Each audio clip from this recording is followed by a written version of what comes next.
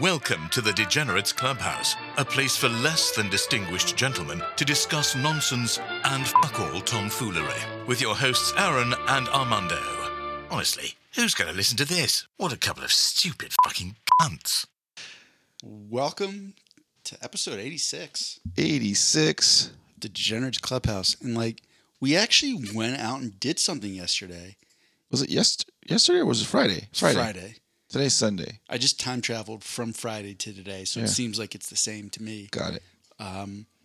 We went to a regional MMA promotion called Legacy Fighting Alliance, and it was being hosted at the University of Denver, and we got free tickets. Aaron, explain to the degenerates listening how we got said free tickets. You want the long version, and there's sort of long version. It's our podcast. Do whatever you want. What's the long version? Do the long version. The sort of long version was I had a MMA based Instagram account which gained tens of thousands of followers, and I was just kind of randomly making fight posters and stuff for fighters that the UFC wasn't promoting.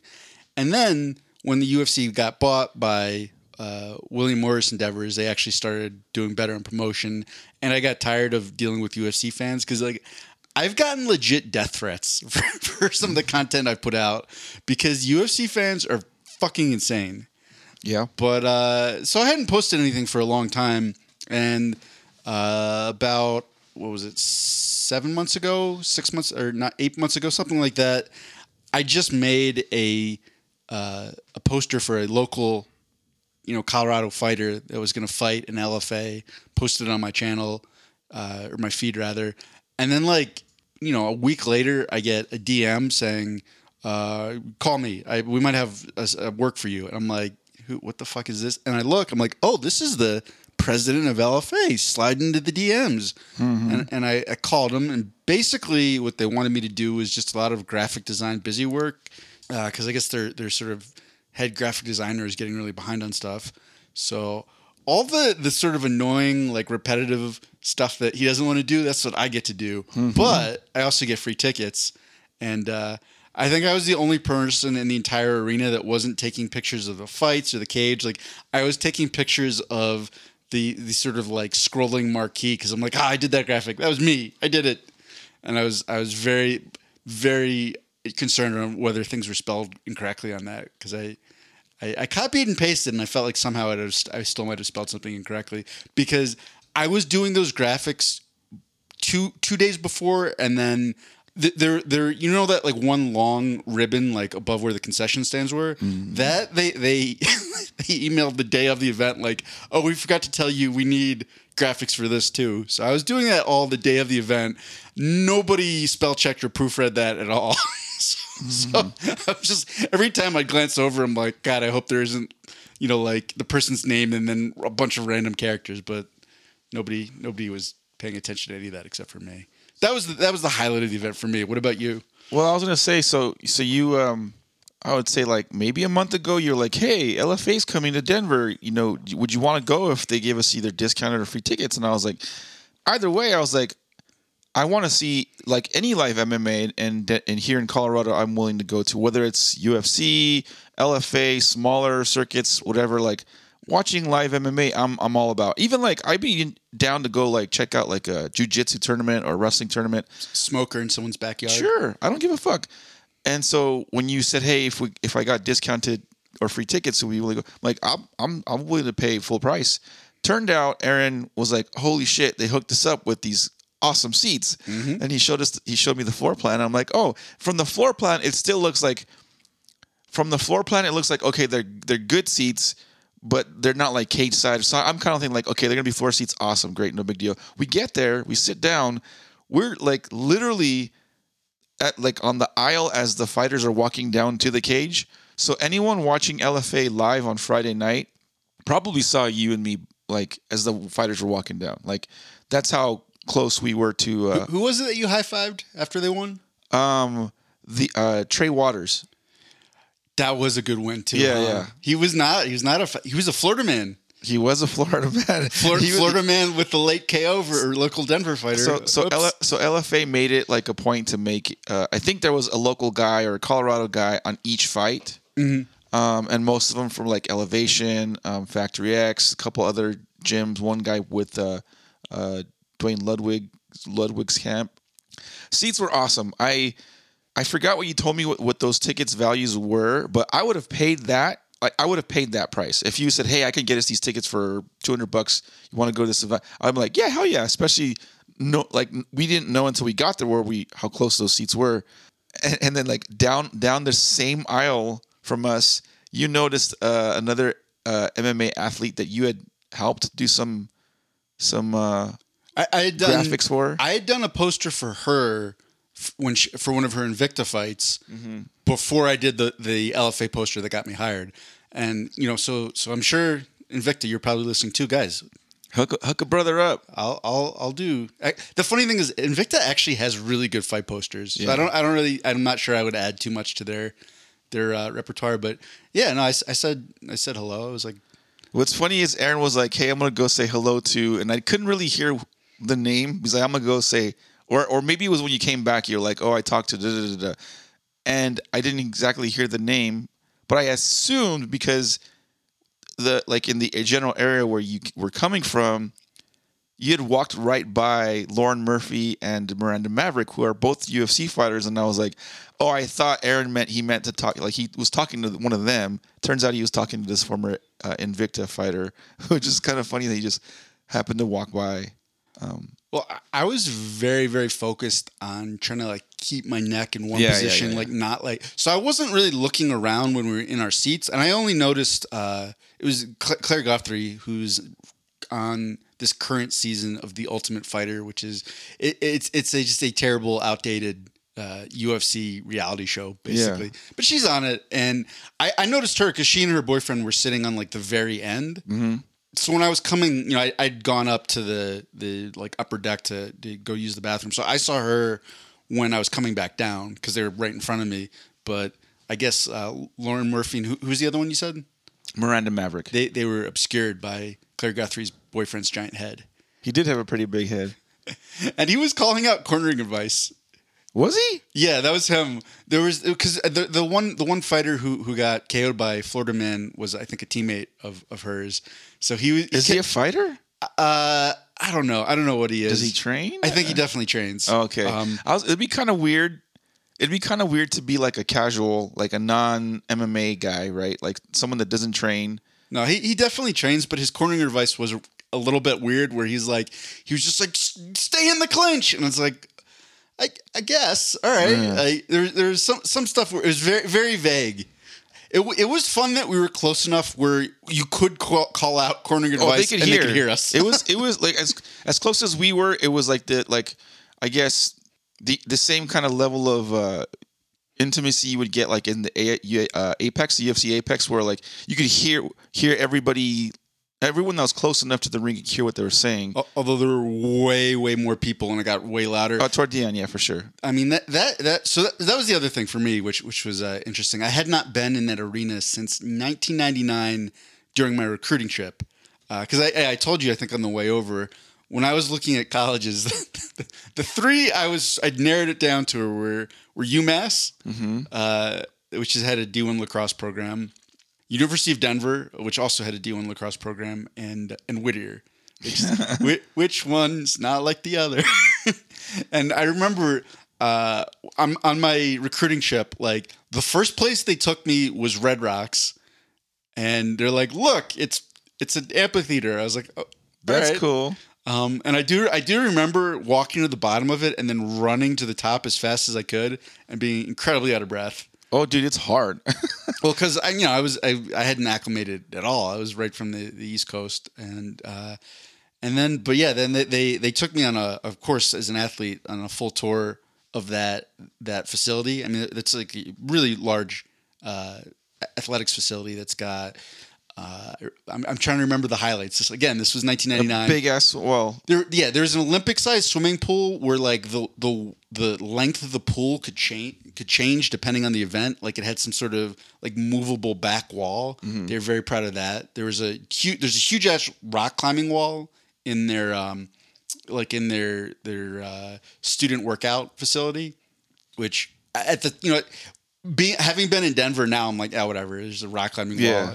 There's rock climbing walls in the 7-Elevens, like big deal. But at the time, I was like, oh my god, there's a rock climbing wall. That's cool.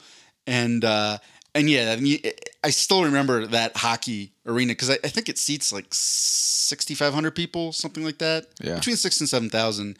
And I'd say there was probably at least 3,000 plus there. Yeah. It wasn't completely filled. Yeah, I'd say generously it was like half filled at least. It's a lot of people though when you think about it. Yeah. So again, it was a cool venue. I liked it. It was a cool venue. I guess it was. I don't know if you want to call it an advantage or disadvantage, but I don't know any of the fighters that were fighting. Like I'd never heard of any of these guys. A lot of them were 0-0 or 0-1, 1-0, like up and coming or just guys that are turning from amateur to pro, making their pro debut. So it's fun seeing people get their first pro fight though. Yeah. Because you get to see these guys at their, I guess, the rawest when they think they're ready to fight, when they think they're ready to make the big stage.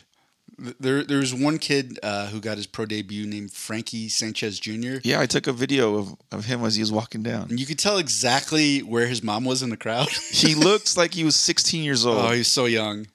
I mean, at the time, we were like, oh, there's a 14-year-old fighting. That's a little... And then we looked, I think he said he was 18. But still, he's a kid. Like, he looks like a little kid. And going up and against, like, it was funny because the guy he was fighting was like, he had like a full beard. He's maybe a little bit of hair, like losing a little bit of hair, hairline receding. So I was like, oh shit, this 18-year-old kid's going to fight this old man or older man. A guy, I'd say he was younger than both of us, but yeah. Yeah. No, the guy looked like he was in his late 30s. He was, I think he was mid 30s, but just a little rough living. But, and yeah, dude, this kid just put it on. Well, it was a good fight. First round was a good fight, and then it kind of... It's a fight that if we were watching that on television, we'd been like, oh my God, they're both terrible. But getting to see it live, it just is a whole different vibe. I mean, there were a lot of kind of rookie mistakes that Frankie was making, but it's like... That's the one thing, though, that I remember even from wrestling, and I think we were talking about that with the main event as well. It's like, I think for some of those guys, like particularly, like, you know, you got the bright lights on you, you're in this big venue.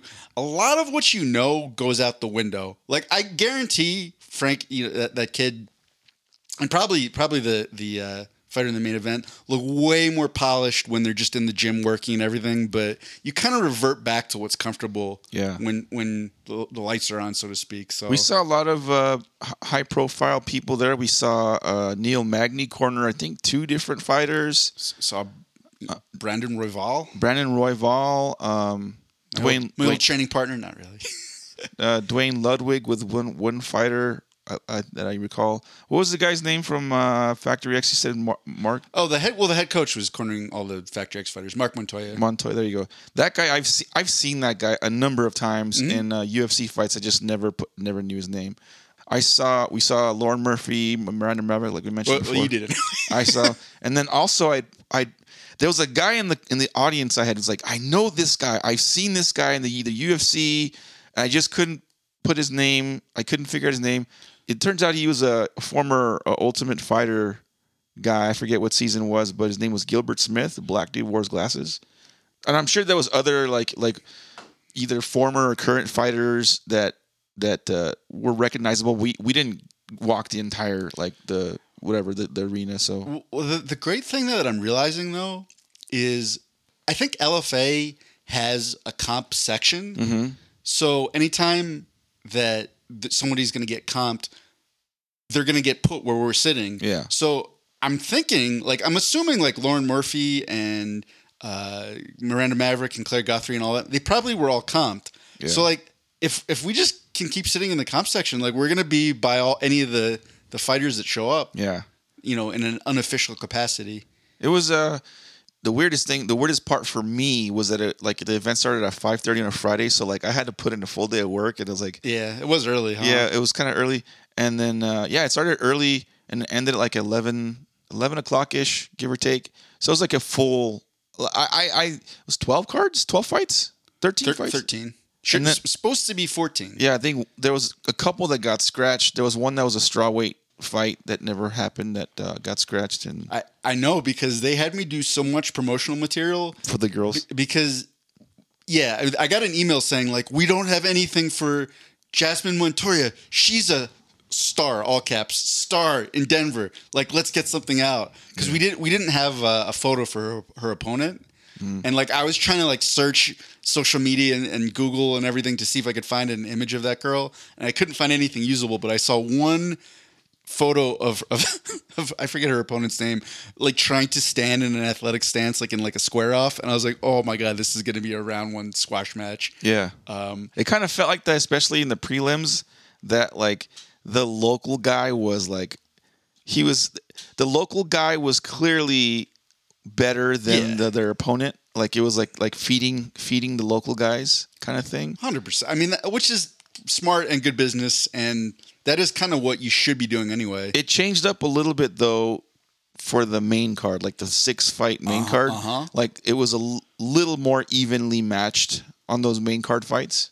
Well, the main and co-main were not won by local fighters. Yeah. Like we said, I mean, the Florida man fighter was losing, and he was like, what was he? He was like 170, and he was like 6'11". Yeah, he stood as tall as Neil Magny. And yeah, he was going against a wrestler, and then just kneed him in the head when the guy was standing straight up. The wrestler, I forget the wrestler's name, Spencer Ben Bennett. Bennett. He kept repeating the same kind of like, what was working was like, oh, press him up against the cage. No real setup to a grapple position. Well, especially as he got tired, because like, man, when you get tired, you just go right back to what you're comfortable with. And even that guy Trey Waters was like, he'd get pinned up against the fence, and he was like looking at the referee like, what do you want me to do? Like, well, your job is to get away from that. Your job is not to let him do that. So he got like to the point where it was like like it was predictable, and that's when Trey was like, oh, I'm 6'19" tall. I'm just gonna pick my knee up real quickly and like just flash KO, kneed him in the face as the guy was coming in for a takedown attempt, and caught a knee to the face and got knocked out. It was like, yep, come from behind win. And then in the main event, there was a Brazilian fighter who missed weight, but I think, was it maybe like 10 or 15 seconds into the fight, I turned to you, I'm like, oh, he's really good. Oh yeah, you did. You said that, and then quickly after that, I was like, oh, wait a minute, this guy's he's outmatched. He's not going to outclass this. Like, we knew very early on before the fight even like managed. Some guys take a while to kind of like settle in, kind of like find their timing and that kind of thing. You knew right away that Stack, who was the local guy, was like, I thought he was outclassed, and it wasn't a weight thing. That even though his opponent, the Brazilian guy, came in 5 pounds over the weight limit, it was the second time he had missed weight in consecutive fights. So it was like he could have been champion, even though he won. He wasn't crowned the champ, but that all that aside, the skill set was like, oh yeah, this guy, the Brazilian guy, is like way better than Stack. Stack's got nothing for him. So I guess in summation, regional MMA is actually kind of fun to watch in a different way, because at this point with UFC, like, if it's just not like a really top tier fight, I don't care. But getting to see people at all different levels of progression is fun. Being that physically close to the action just adds a whole new element. And there's just kind of a mixed bag where you're like, you don't know what the fuck's gonna happen, right? Like at the highest level, sometimes it becomes a little bit predictable. And in those fights, it was like, who knows what you're gonna get. Yeah. Outside of the fight spectacle, like the tables immediately surrounding the event were all, I imagine they were all like tables that the people, like the higher level sponsors, like 9mm and Brothers Barbecue and a couple other sponsors, like they were given tables to seat, I guess, friends and family, cage side, and immediately in front of us was like I guess, I don't know if they were executives, at least maybe the owners of Brothers Barbecue, and they were like throwing out like barbecue sandwiches to the audience. It was kind of a weird promotion, but and then I imagine some of their employees were like sitting right in front of us, like Spanish speaking dudes that were strictly Spanish speakers. I'm like, oh yeah, you guys are probably like the executive chefs for some of their restaurants, is what I imagined. And they were like, they were like eating the food, and then like I would see them like passing around a little vape pen. These guys are just fucking getting stoned like right next to their owners. It's kind of funny. And there was one table with just a completely obese gentleman wearing a like fluorescent t-shirt with cut off sleeves, and like when I was coming down from using the bathroom, I saw this guy just like shoveling pulled pork into his mouth. Easily 500 pounds, maybe 600 pounds, I would say. I don't know if you saw this, maybe you did or didn't, but I think that guy was sitting because he had only one leg. Like he had from like the knee down on one side, he had no leg. The diabetes got him. No. My guess, I don't know this, is that he may be a disabled veteran, because they were promoting the Wounded Warrior Project was another sponsor. So my guess is that this guy was like a guest of Wounded Warrior. So that's my guess. Aaron, you could be right. The guy could have lost it to the Beatus. Who knows? One or the other. Either he's a wounded vet that lost his leg in service, or you just ate too many chicken wings. Well, it's funny. Now I'm trying to find out how much those VIP tables cost, because if I had if I had refinished the LFA president's kitchen like floor, we could have had one of those VIP tables all to ourselves. It's such a weird barter. Like, hey, can you finish my floor and I'll hook you up with a VIP table? If you had this the technical know-how, I mean you do, but I'm saying like if you were like, hey Armando, I just don't want. I have the technical know-how. I'm not 100% confident that I wouldn't fuck it up because I haven't done that many times. I was gonna say if you were like, hey Mondo, do you want to help me with some labor work for cage side table, VIP table? I'd be like, hell fucking yeah. I would have gotten on my carpentry clothes and just said, let's go fucking do this shit. Gotten some free. The tickets we got, those still were fucking awesome. I had zero complaints. Again, I would have paid for those seats knowing that we were sitting right there. It was like, fuck. It was a cool experience. Never sat that close to any MMA or boxing or whatever event. Gilbert Melendez, we got to see him doing a little. He was there chatting. He's one of the commentators. I want to be the in cage interviewer, because I just realized it's the easiest job ever. All you go in and you're right. So that was a really tough fight. You had some difficult moments. Yeah. How are you feeling right now? Yeah. That's all you have to do. You just go in there and you're like, how are you feeling? And then you just let them talk. There's kind of like a simple 5 or 6 questions you can ask that are pretty universal, and they kind of get recycled over and over and over again. Every now and again you sprinkle in a little thing, but no, all in all, good event. I had a good time. Yeah, and there's another one in Vail coming up in September. And I hope we go. Yeah, well, I think so, because there was a Vail card around the same time last year, but I was like brand new. I had just started working for them. You want to ask? No, not at all. But yeah, it was to the point this time. Like the president of the company like texted me like, "Hey, do you want comp tickets?" And I'd already emailed the lady that takes care of that, but I was like, "Oh, that's fucking cool." And then little did I know the reason why he wanted to reach out, because like, by the way, I need you to do all this fucking shit right now for these graphics. But it was fun. That was a good time. I hope it was a small price to pay for the. I thought I had a good time. It was a good event. I only had 2 beers. If it had been a Saturday and I had to work Saturday, so I didn't want to get sloshy. But if I had to like not work the next morning, I would have fully gotten hammered. Well, and if you had to pick in terms of the fight, if there was like one like knockout of the whole night, what would it be for you? Trey Waters. I like that. That one I just like to come from behind. You liked it when the Florida man got to come from behind? Yeah. Wow. I set that up. You walked right into it. There's another Florida man that likes to come from behind. Yep. And sometimes from the front. Yep. Mondo, what do we have in this week in Florida Man? Florida Man. Woman performing oral sex on driver causes vehicle to crash into FedEx truck, officials say. Fort Lauderdale, Florida. 2 people inside an SUV were discovered naked after a crash between the vehicle and a FedEx truck Thursday evening, and it's what was going on inside that may have caused a collision, according to officials. At the time of the crash... So real quick, they crashed into a FedEx truck. Mm-hmm. What sort of truck would have been the funniest if they crashed into? Because I feel like UPS, if it had been a brown truck, it would have been a little bit funnier. I was gonna say like a hearse, like carrying a dead body or something. Like that would have been like fucked up, but that would have been kind of funny. Oh, so they crash into a funeral? Yeah. Oh my God, do they survive the funeral crash? Or is it like Super Murder? They're like, They you know die what? and they're like, two fuck for it. one. You're already halfway into the Wow. back of the hearse. Let's just throw you in there. You just took that to a super dark place. Okay, so what actually happened? At the time of the crash, the woman inside the SUV was performing oral sex on the male driver, according to Fort Lauderdale Fire Rescue, who responded to the scene. The crash happened in North Ocean Boulevard, blah, blah, blah, blah. There were 2 people inside the FedEx truck, but their injuries were minor.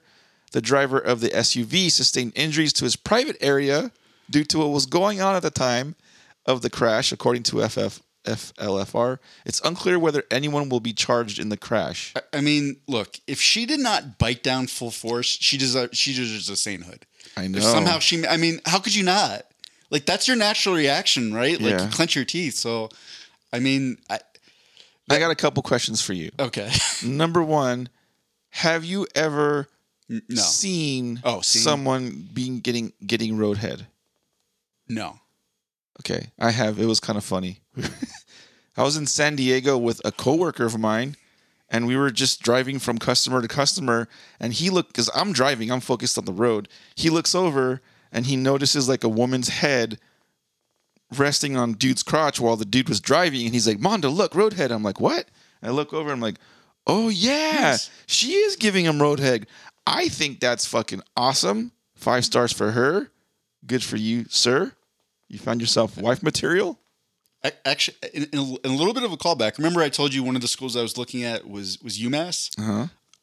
This was the dumbest idea ever. But in the fall, like I knew I didn't have that much time to take recruiting trips, so I decided I was going to go from what was it? I was going to go from my home in Pennsylvania to visit this little college called Wheaton that I knew I wasn't going to go to, but the coach was really nice and kept asking me to come, and I was like, all right, I'll come for a visit. And I went from Wheaton, and then I visited UMass, and then I visited Colgate, which was like the richest, preppiest school I've ever seen in my life, and then went back home.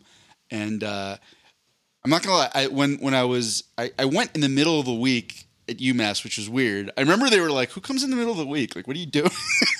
but I met like a really hot college girl. Ooh. And then my little 18-year-old self, like I'd had no masturbation time because I was staying in all these dorm rooms. So I'm like driving from UMass to Colgate, thinking about that hot college girl, and that was my first and only road wank. You did a road wank? I did a road wank While you were driving? Yeah.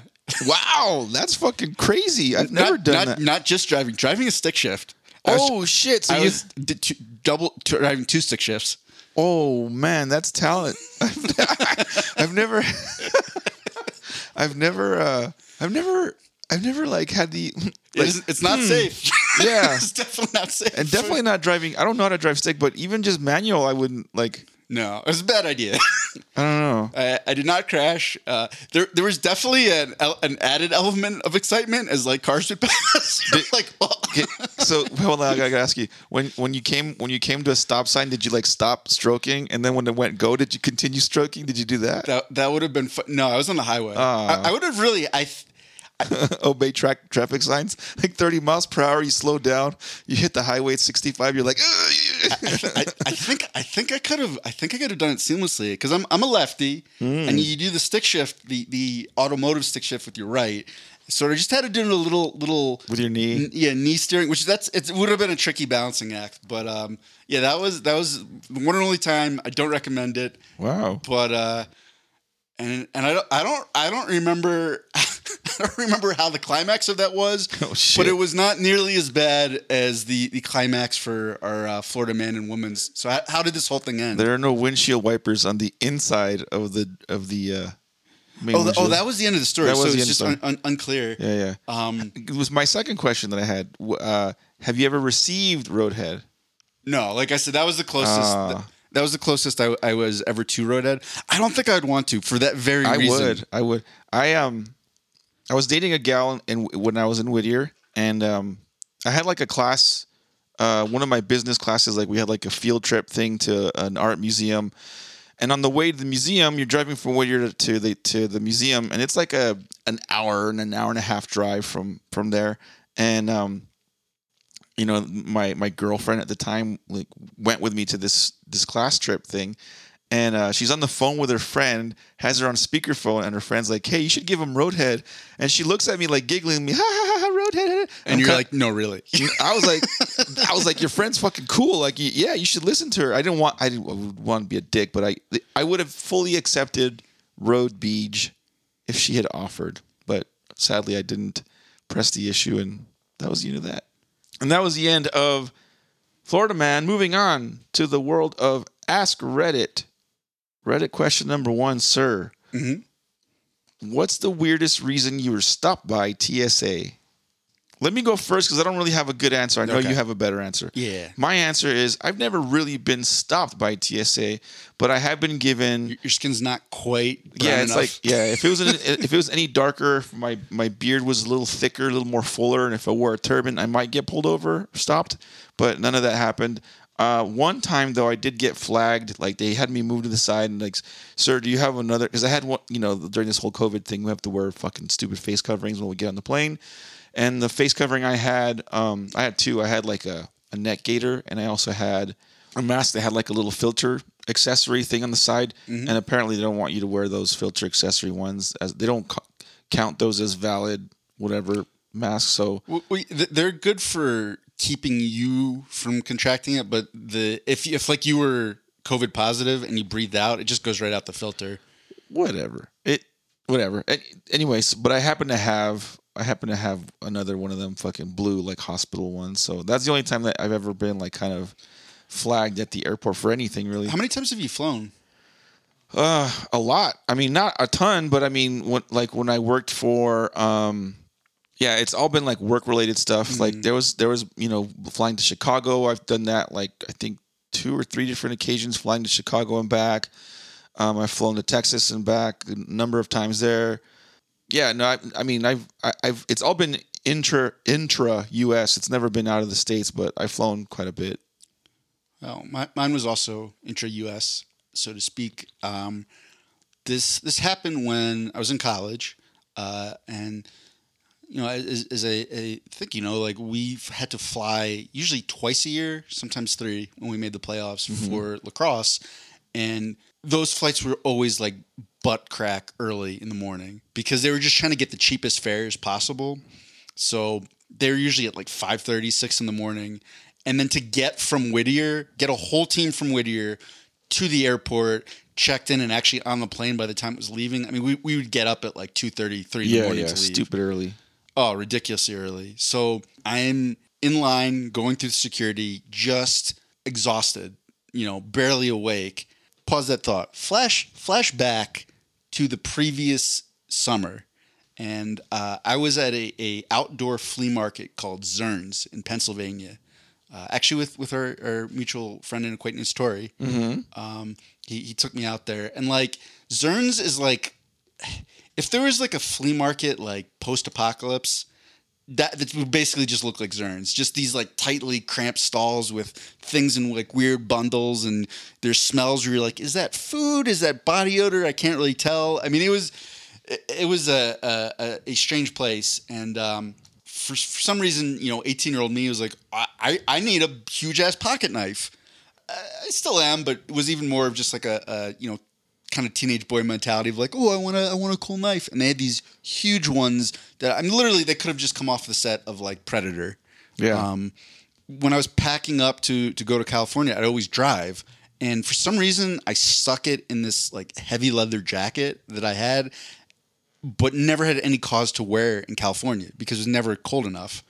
And this trip with the lacrosse team was the first time where I'm like, oh, it's gonna be really cold. I'll bring my leather jacket, and stupid me at like 2:30 in the morning grabs it. It was heavy enough where I didn't feel the extra weight of the pocket knife, so I'm just going through security with with this jacket, and I just stick it through, like the X-ray machine, not aware of anything. And here's the other interesting fact, Mondo. This was like February 2001. So this was TSA, but TSA had just been formed in November of 2000 because we were only months away from 9/11. Mm-hmm. So like, it's not only that this is TSA, this is like TSA in like high alert. And I'm going through security. My jacket goes to the X-ray machine, and all of a sudden there's all this commotion, and like all these like TSA people are like rushing over, and like one of them just like forcibly like yanks me out of line, and now I'm like over kind of in the corner, and there's like 4 or 5 of them like surrounding me, and my team is just filing through one by one, like looking over at me like, oh no, what the fuck did Jaffe do? And the head of LAX security comes over. He's like, son, do you know what you are and are not allowed to bring on an airplane? And I was like, can't bring a weapon of any kind? And he's like, yes. What would you call this? And he just pulls out, like, dramatic reveal, pulls the pocket knife. It wasn't even really a pocket knife. It was like a hunting knife out of the leather jacket. I'm just like, oh fuck.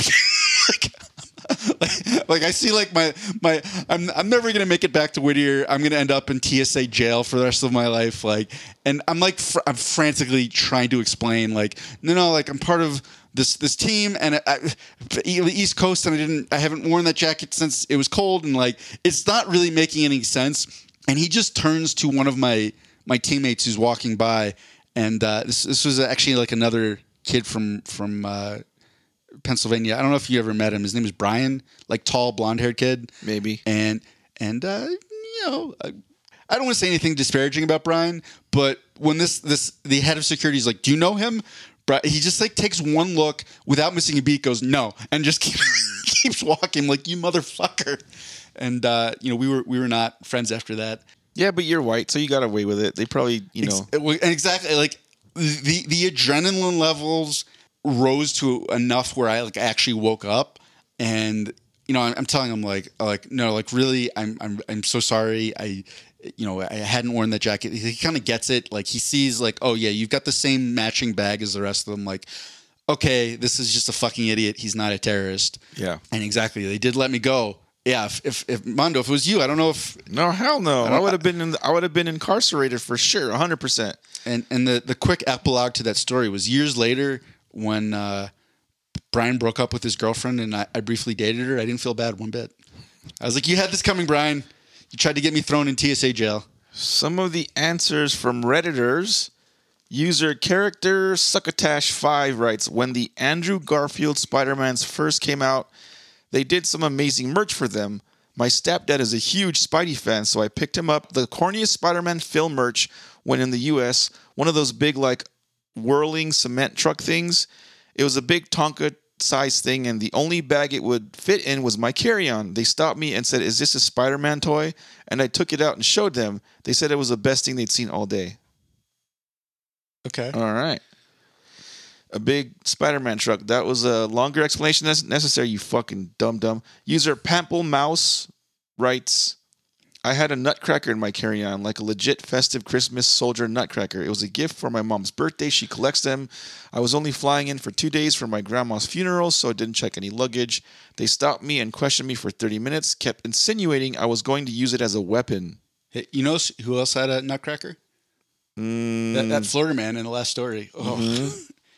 Yeah, these guys all like to write long-ass responses to the call. The last one I'll read. User Aelsar. Aelsar writes, glass jellyfish. Like those blown glass ones that are super cool at art galleries. I got pulled aside into a small room because they thought I was smuggling sea life.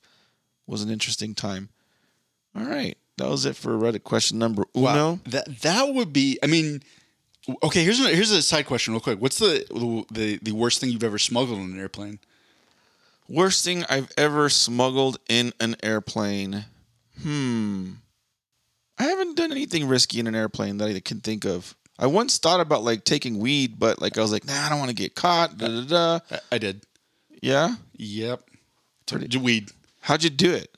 Intentionally or unintentionally? No, completely intentionally. Oh. It was because I like there were people on the East Coast that had like smoke me out when I was in high school, and I wanted to reciprocate. And I had weed I'd been given by a Whittier College football player in exchange for doing one of his art projects. And I was like, yeah, I'll take this back. I mean, at this point, I've already evaded TSA with a hunting knife and not gone to jail. So I'm like, I'm bulletproof. They can't touch me. Yeah. And I just like, those like big tubes of like M&Ms. Like I like took the M&Ms out and I put the weed at the bottom and then put the M&Ms back over the top. I'm too much of a puss to try to get like shit behind like security. I remember once, again, this was also post 9/11.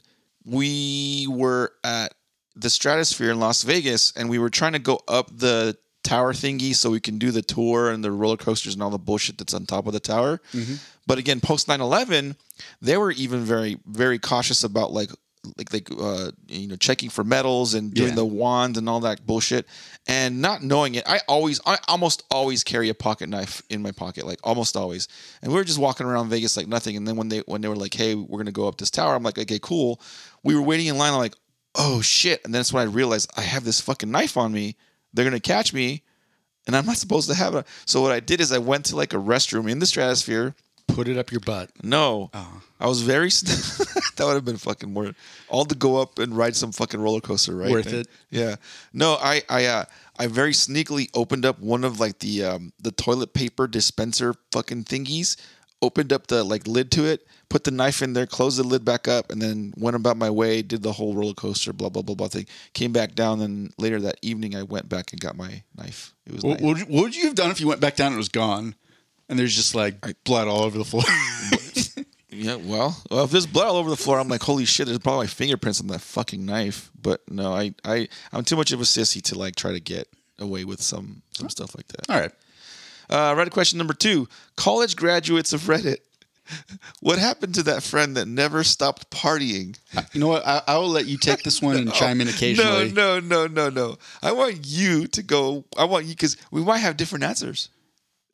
No, you go first. We might have different answers, dude. Well, because here's the thing. I haven't kept in touch with any of our college friends nearly as closely as you have. God. I don't know. I think we probably have at least 3 friends in our mutual circle that like maybe they don't party as hard as when we were still students, but they still partied pretty hard. Like they didn't graduate and be like, okay, I'm done with this. Let's move on. Let's kind of grow up. It took them a little bit longer to grow out of that. Not to say that I'm Mr. Mature guy. I still get drunk too. Like I have fun too. I'm not gonna lie.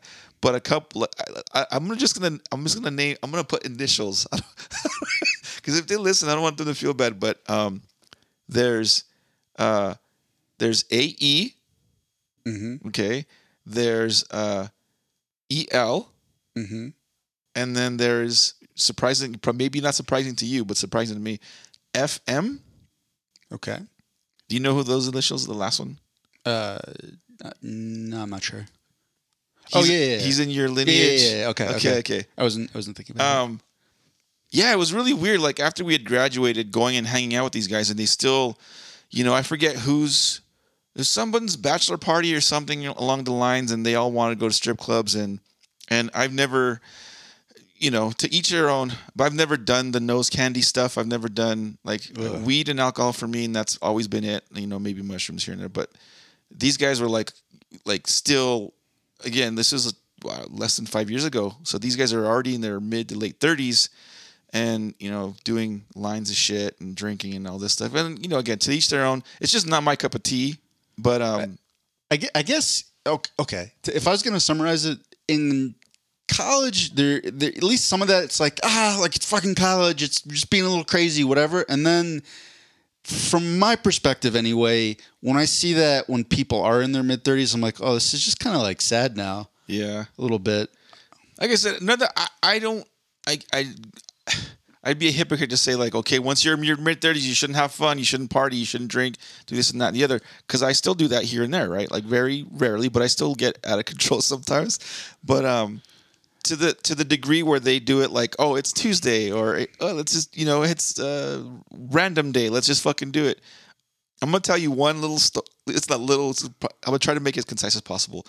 when I lived in Bakersfield, California, one of those three fine gentlemen had to move back in with his mom to help him out, and he moved into Mojave, the city or town of Mojave, which is literally in the Mojave Desert. There's nothing around it for like maybe 45 minutes to an hour. Like it's in the drop dead middle of fucking BFE nowhere. Where I lived in Bakersfield, I was like the closest vicinity to him, and he was a quick 45-minute drive to me, because from me to LA was another 3 hours or so, 2.5 hours. So on occasion we'd hang out. I'd go out to hang out with him. He'd come out to Bakersfield, hang out with me. On one occasion, he had planned a full weekend of shit. We went. He's awesome for him, like planning all these things and like events for us to do. We went fishing one morning and did this, that, and the other. But one night he wanted to go to strip club, and I didn't. It's not like I had a lot of money, and he had like no money. So he's like, "Hey, Mondo, let's go to the strip club. Do you mind spotting me on all this stuff? I'll pay you back." I'm like, "Great, whatever." Like, sure. It's one of those things where like in my mind I write off like I'm gonna spend money. If I ever see it back, great. If I don't, whatever. It is what it is. We go to a strip club, and he's trying to get bottle service at one of these places. Mind you, I'm the one paying for all this, okay? I'm the one paying for this. So he's like trying to get bottle service, and he's talking to the bartender, trying to get a discount on the bottle service, okay? He's like, the bartender's like, "I'll tell you what, I will sell you this half bottle of alcohol." So it wasn't even a full bottle of alcohol. It's like, "I'm going to sell you this half bottle of alcohol for $50, and you get the VIP table treatment, blah, blah, blah." So he's like, "Come on, we should do it. Normally VIP tables are like $150. I'm like, whatever, sure. Just to kind of have a good time with him. Strip clubs aren't my thing. Like paying money to see naked chicks. Now I can go online and see naked chicks. It's not like... I guess to some people the fantasy in their mind that they can hook up with these chicks or get a BJ or handy or whatever, like that's the excitement part. Like I'm like, it's not for me. But we're there.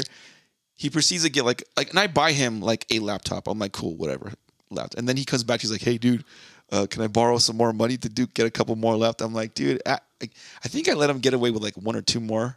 But again, mind me, I'm paying for all this shit, and I'm like, at a certain point, I'm like, "No, dude, you're cut off. We're done. Like, we've had fun. Night's over." But I did hook up with the stripper at a strip club once. Oh yeah, yeah, awesome, good for you. Not on purpose. Was it how did it happen? So this is how it happened. We were in Ohio to play. It was again with there's a theme. I'm saying with the lacrosse team.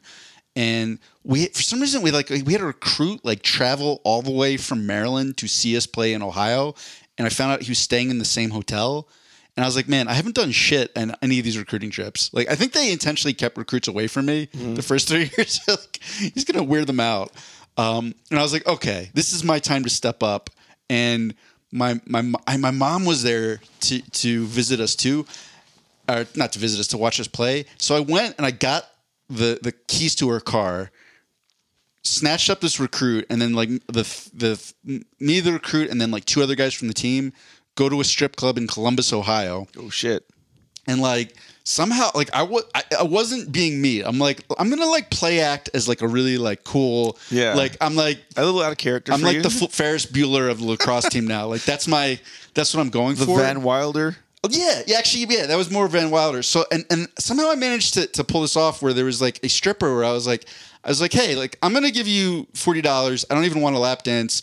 Like whenever you get a chance, just like come out and hang out at our table. And I could really use a back massage because we just played a game and I'm sore as shit. But like whenever you get a chance." And then she just came and was like hanging out the whole time. Nice. And then she was like, "Yeah, like I'll give you a massage and then maybe I could give you a lap dance after." I was like, "That's not." Sure. Okay.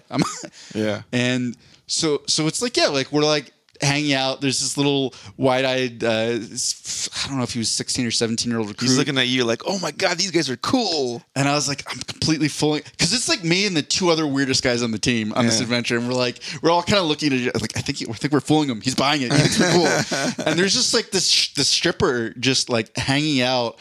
And she's just like telling me her life story. Like she'd been engaged to one of the Pittsburgh Steelers, and like the way he proposed to her was he took her out to like a high school football field in the middle of the night and had her run a 40 a 40-yard dash. Yeah, yeah. And when she like ran it, she said she ran a 4.8. I don't really know. Fucking right. But that's what she said. And she's like, and I ran a 4.8. And he's like, well, I guess you're breeding stock. And then proposed to her. Wow, what a dick. I mean, that's some Western Pennsylvania like redneck shit right there. Yeah. So I'm like, no, this sounds completely plausible. And then she had a kid with him, and of course, surprise, surprise, this blessed union did not last. And then she ended up, stripping at this Columbus hotel, and she's like telling me all this stuff, and I'm just like, what is happening right now? Yeah. And so we go back to the private area. And she's giving me a lap dance, and I'm just kind of sitting there. And then she just starts kissing me. And I'm like, and I'm like, hey, what's she doing? And she's like, oh, don't worry, like the bouncer's not going to see us. And I was like, and because at this point, I mean, the fantasy's a little bit ruined because I'm like, maybe I'm special. Yeah. Maybe somehow I have a magnetism that I was previously unaware of. But probably not.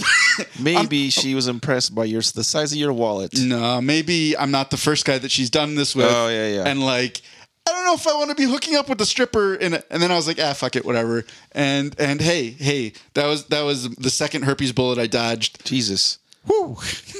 Did you have anything else to add to that? I did, but you know what? That was a fun note, and the story I was going to tell is just really sad. Okay. So we can skip that. Some of the users on Reddit. I'll tell you after. Some of the users on Reddit user low_corner. Guys, if you want to sign up for our Patreon that doesn't exist anymore, you can hear the story I'm going to tell Mondo off air. Yeah. The user, whatever, says one's a doctor, one lives in a towable caravan. Oh, jeez. Nice. User Amigo del Diablo writes, worked at a bar in college and friends worked at the other bars, so I knew a lot of people who drank a lot. Most went on to be in sales or some other job where interpersonal communication skills are more valued than raw academic skills. Some do very well. Okay. Last one I will read. User Ripper4444 says he became a math professor, and when not teaching, he travels and has backpacked all over the world. Oh, okay. So it sounds like most of the it sounds like they did okay.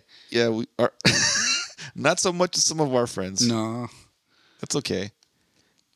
Moving on from Reddit, the world of binge and purge, where we discuss either a TV show or a movie. Aaron, Stranger Things season 4.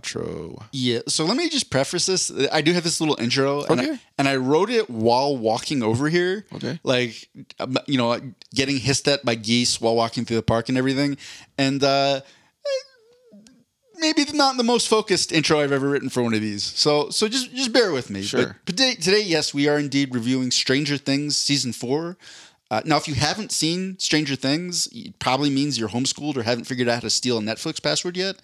But to recap, it's basically the Goonies meets X-Files with an oozing drizzle of Stephen King. Yep. And the only thing creepier than the supernatural monsters the protagonists in Hawkins, Indiana have to fight is the phrase, an oozing drizzle of Stephen King. So just a little aside, I don't know if you were aware, but like Stephen King, incredibly prolific author. Yeah.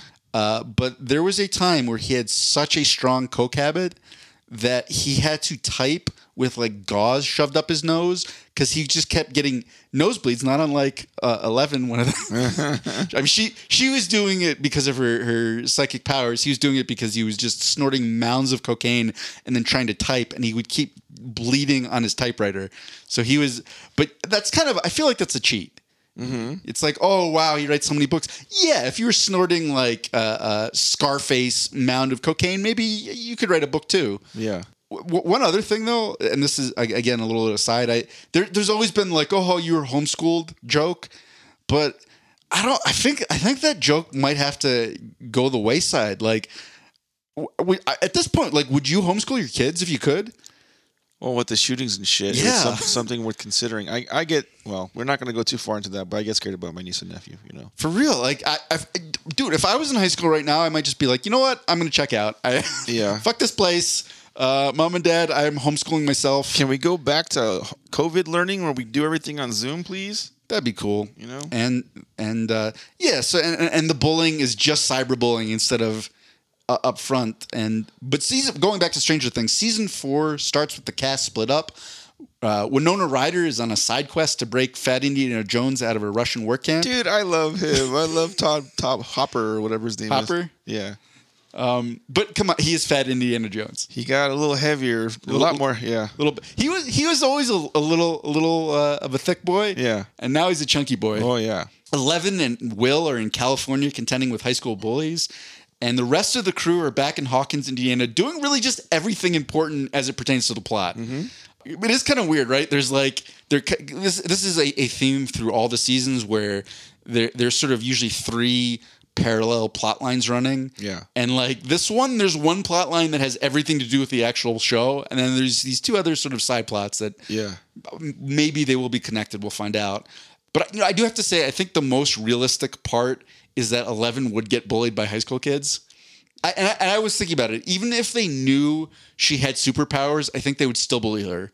And this is where I get a little bit off the rails, because I was trying to imagine that, and it's just like 11 holding up her hand menacingly with a trickle of blood running down her nose, and the bullies are like, "Oh, I'm so scared. Like, what are you going to do to us, Professor X?" Because she's like bald, like Professor X. She's not bald, and she has long hair when she's in school. Yeah, but this is my fantasy version of the bullying. Okay. And then Will Byers would be like, aside from them both having short hair follicles, Professor X is more telepathic, and she's really more telekinetic with the occasional ripping of the fabric of space-time. I mean, we haven't really defined her power set in case we need a Deus Ex Machina our way out of something in the future.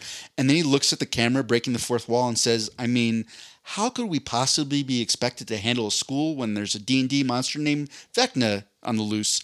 And then it goes, bow, bow, chicka, chicka, and like eerie synth music. Okay. That's what I'm hoping happens in the second part. No. Yeah, so you forgot to say that. You forgot to mention that the season 4 isn't the full season. Right now they've only released the first 7 episodes, and they're releasing the next 2 episodes on July, which are going to be like 2 hours long. Yeah. They just 2 movies basically. Yeah. July 1st actually. They're coming out pretty soon.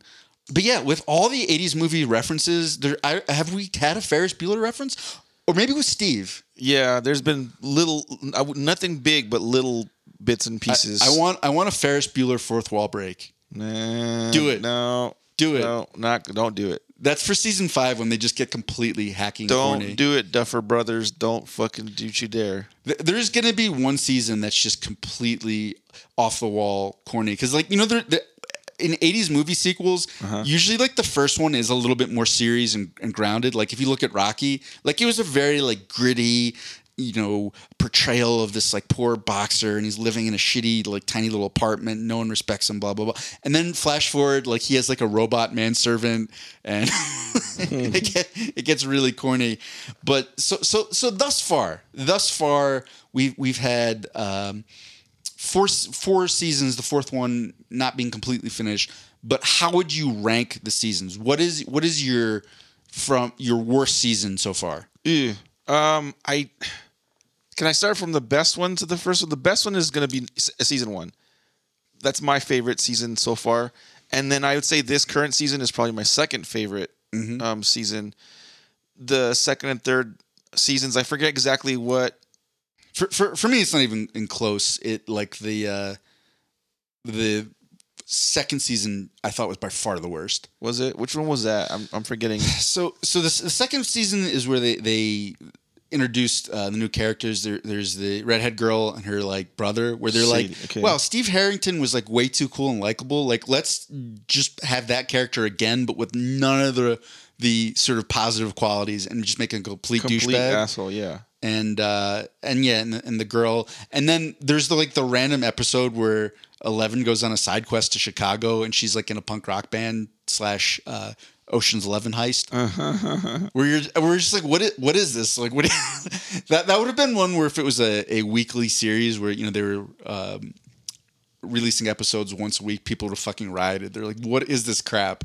But I mean, because it was streaming, you could just kind of get through that episode and keep going. But season 2 was basically the same as season 1, with some new characters that didn't really add anything, a weird side quest.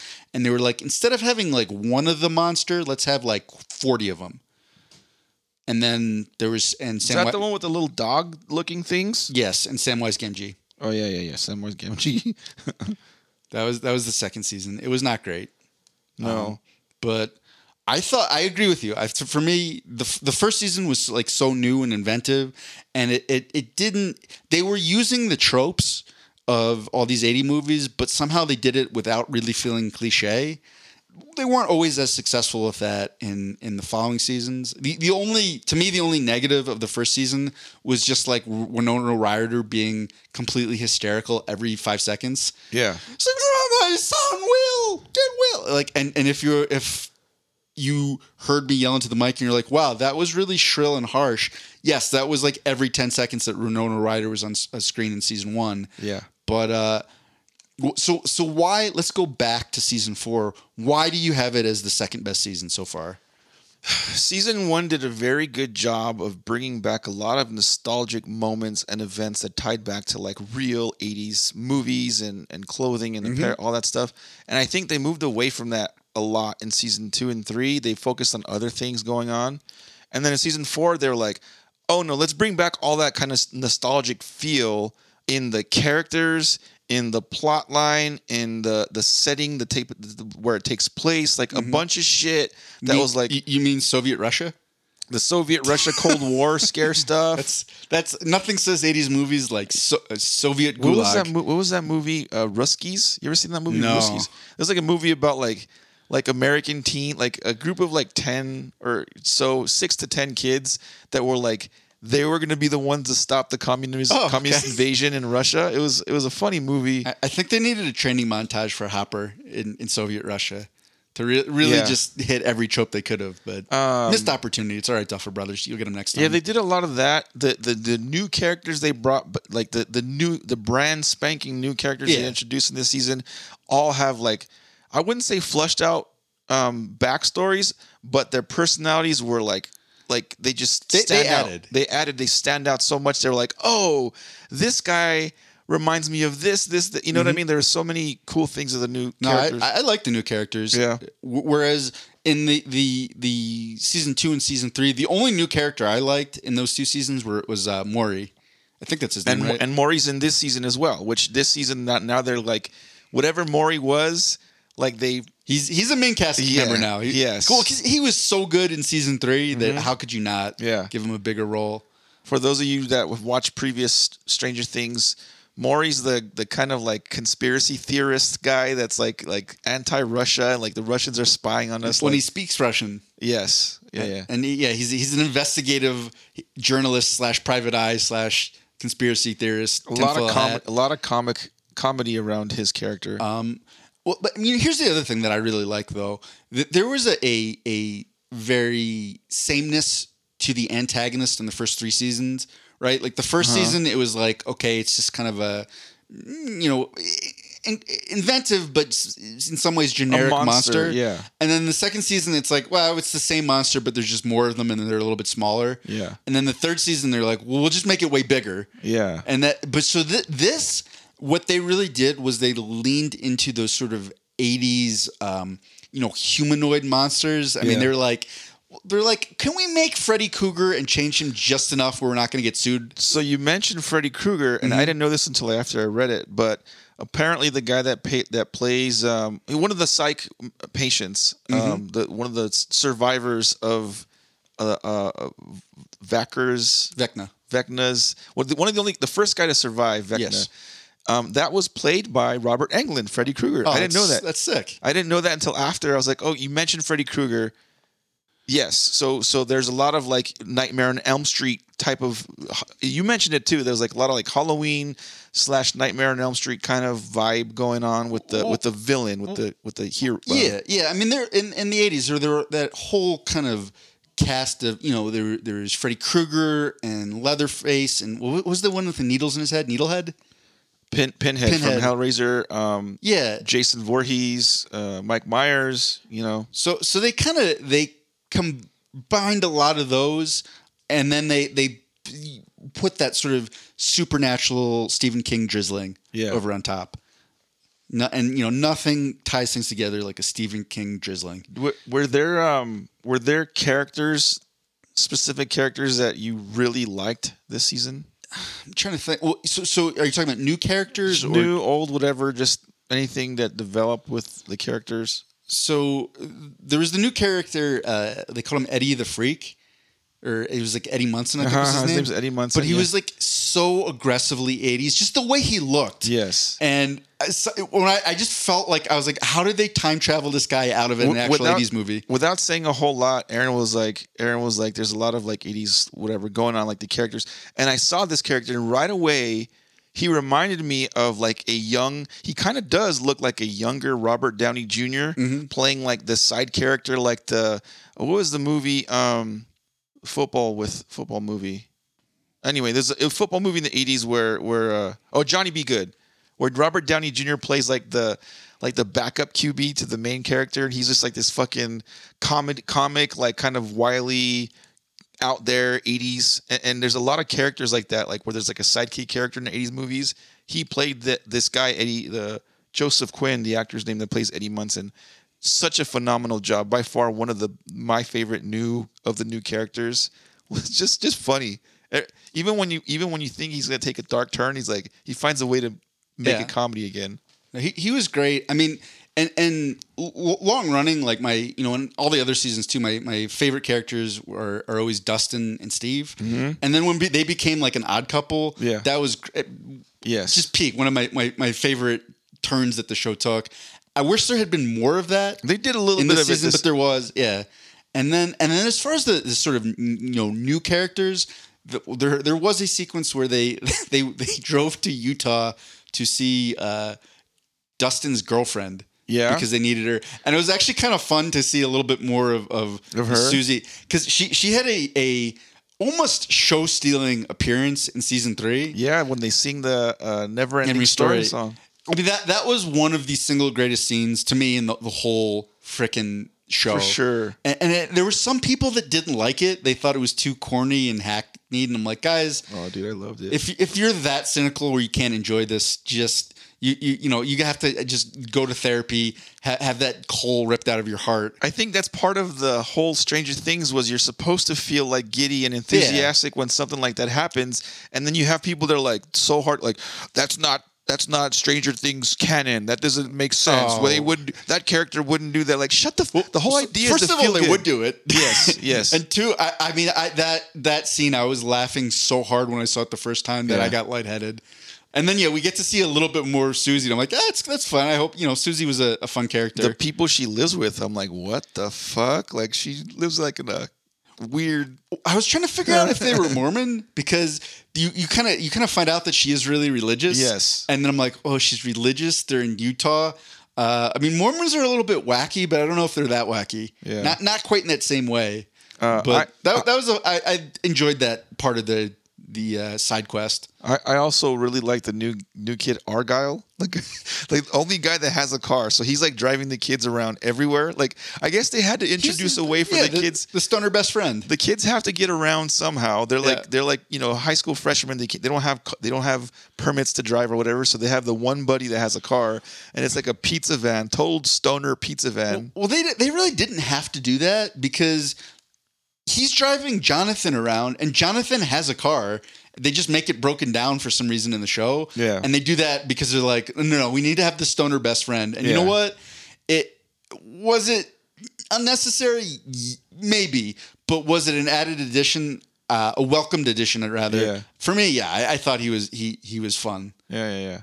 And the villain's an interesting villain, a different type of villain. The first season they had it was in the Mind Flayer. The first season was the Demogorgon, where the fucking guy's face opens up into like the flower vagina face. Flower vagina face guy. Season 2, like Aaron mentioned earlier, was like all the little doggy. Yeah, they were instead of a Demogorgon, and they were demo dogs. Demo dogs. Season 3 was the Mind Flayer. Yeah, and that was a little different because they did do. Initially, if you remember that season, they did some sort of like body snatcher possession thing where it was like possessing people. But then they just do like the giant monster at the end, which felt very similar to the first 2 seasons. Just they're like, oh, we made it bigger. And then this one, they have, like Aaron said, like a humanoid villain where he's like he reminds me a lot of traits of like a Freddy Krueger. Like he comes to you, He talks to them. yeah, Mondo, what is your worst fear? yeah, and it's just Mondo, what is your worst fear? I don't have one. If he was gonna infiltrate your mind, Mondo, what would you see? What would I see? I don't know. A bunch of fat, gross, old people shitting. I don't know. You're at a fraternity stag, except all the girls are just like 70 with like saggy boobs and they're 40 pounds overweight. So I'm getting laid, And they're bro. like, come on, Mondo, we're gonna give you Roadhead. And you know what? You'd thwart him because you'd be like, you know what? I'm on board for this. Let's go. Yeah. Roadhead, we're about to find out if it's better with dentures. But yeah, season 4, part 1. Mondo, do you see how I tied that back to the earlier thing? Well, I do, but it worked. poorly. Sure. It worked completely. Okay. It was seamless, and no one felt that was a weird and clunky transition. Continue. So that was it for the first half, part 1 of Stranger Things season 4. Great show. I think last week we talked about how we were going to discuss upcoming shows for the summer, but because Oh no, we'll do another. yeah, we're running episode. a little longer than usual here. But do you have anything else you want to add? Nah, we covered all the extracurriculars up top, so Yeah, I'm good. Thank you guys for listening and watching us. If you're watching us on the YouTubes or the Twitch, we appreciate you guys. We'll talk to you guys in a week. Bye-bye. Hey everyone, Mondo here. I just want to take the time to say on behalf of myself and Aaron that we appreciate everyone who's taken the time to listen to our podcast. We know there's hundreds of thousands of podcasts to choose from, but you took some time out of your day to listen to us ramble on. Please share our podcast, like and subscribe, follow us on all our social media platforms and all that jazz. Whether you love us, hate us, agree with our opinions or disagree, we still love you.